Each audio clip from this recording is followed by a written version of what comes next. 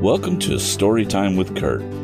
In each episode, I'd like you to sit back, relax, and just chill out while I read Tom Swift and His Motorcycle by Victor Appleton. Previously, in Chapter 15, Tom had been knocked out and thrown into someone's barn way far away from where he took shelter from the rain. So, we pick up with Tom and a bunch of folks in town. Chapter 16, Back Home. "We've got to organize a regular searching party," declared Jed Blackford after he and his father, together with Tom and the farmer's hired man, had searched up and down the road by the light of lanterns. "We'll organize a posse and have a regular hunt. This is the worst crime that's been committed in this district in many years, and I'm going to run the scoundrels to earth." "Don't be talking nonsense, Jed," interrupted his father. "You won't catch them fellers in 100 years. They're miles and miles away from here by this time in their automobile. All you can do is notify the sheriff.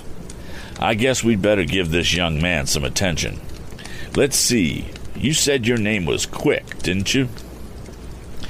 "No, but it's very similar," answered Tom with a smile. "It's Swift." "I knowed it was something that had to do with speed," went on Mr. Blackford. "Well, now, suppose you come into the house and have a cup of tea. You look sort of draggled out." Tom was glad enough to avail himself of the kind invitation, and he was soon in the comfortable kitchen, relating his story with more detail to the farmer and his family. Mrs. Blackford applied some homemade remedies to the lump on the youth's head, and it felt much better. "I'd like to take a look at my motorcycle," he said after his second cup of tea. "I want to see if those men damaged it any. If they have, I'm going to have trouble getting back home to tell my father of my bad luck. Poor Dad. He will be very much worried when I tell him the model and his patent papers had been stolen." Whoa, I can't speak. Blah, blah. "It's too bad," exclaimed Mrs. Blackford. "I wish I'd hold them scoundrels." And her usual gentle face bore a severe frown. "Of course, you can have your thingamabob in to see if he's hurt, but please don't start it in here. They make a terrible racket." No, I'll look it over in the woodshed," promised Tom. "Wow. It's going to be one of those nights, folks. If it's all right, I think I'll start back home at once." "No, you can't do that," declared Mr. Blackford. "You're in no condition to travel. You might fall off and get hurt. It's nearly 10 o'clock now. You just stay here all night, and in the morning, if you feel all right, you can start off. Couldn't let you go tonight." Indeed, Tom did not feel very much like undertaking the journey, for the blow on his head made him dazed, and the chloroform caused a sick feeling. Mr. Blackford wheeled the motorcycle into the woodhouse, which opened from the kitchen, and there the youth went over the machine. He was glad to find that it had sustained no damage. In the meanwhile, Jed had gone off to tell the startling news to nearby farmers. Quite a throng with lanterns went up and down the road, but all the evidence they could find were the marks of the automobile wheels, which clues were not very satisfactory. "But we'll catch him in the morning," declared the deputy sheriff. I'll know that automobile again if I see it. It was painted red." "Well, that's the color of a number of automobiles," said Tom with a smile. "I'm afraid you'll have trouble identifying it by that means. I am surprised, though, that they did not carry my motorcycle away with them. It's a valuable machine." "They were afraid to," declared Jed. "It would look queer to see a machine like that in an auto. Of course, when they were going along country roads in the evening, it didn't much matter, but when they were heading for the city, as they probably did, they knew it would attract suspicion to them. I know, because I've been a deputy sheriff almost a year." "I believe you're right," agreed Tom. "They didn't dare take the motorcycle with them, but they hid it, hoping I would not find it. I'd rather have the model in the papers, though, than a half-dozen motorcycles." "Maybe the police will help you find them," said Mrs. Blackford. "Jed, you must telephone to the police the first thing in the morning. It's a shame the way the criminals are allowed to go on. If honest people did those things, they'd be arrested in a minute. But it seems that scoundrels can do as they please." "You wait. I'll catch him," declared Jed confidently. "I'll organize another posse in the morning." "Well, I know one thing, and that is the place for this young man is in bed," exclaimed motherly Mrs. Blackford. And she insisted on Tom retiring. He was somewhat restless at first, and the thought of the loss of the model and the papers preyed on his mind. Then, utterly exhausted, he sank into a heavy slumber. It did not awaken until the sun was shining in his window the next morning.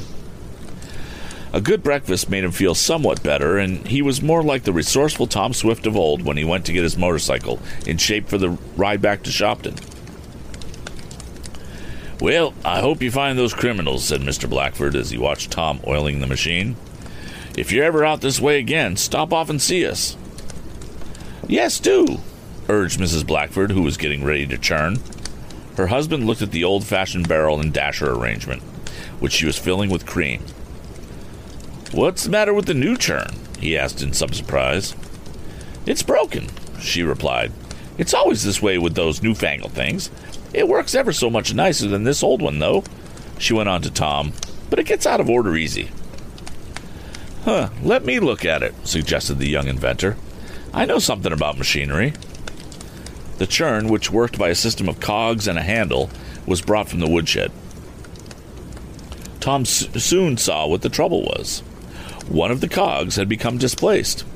It didn't take him 5 minutes with the tools that he carried on his motorcycle to put it back, and the churn was ready to use.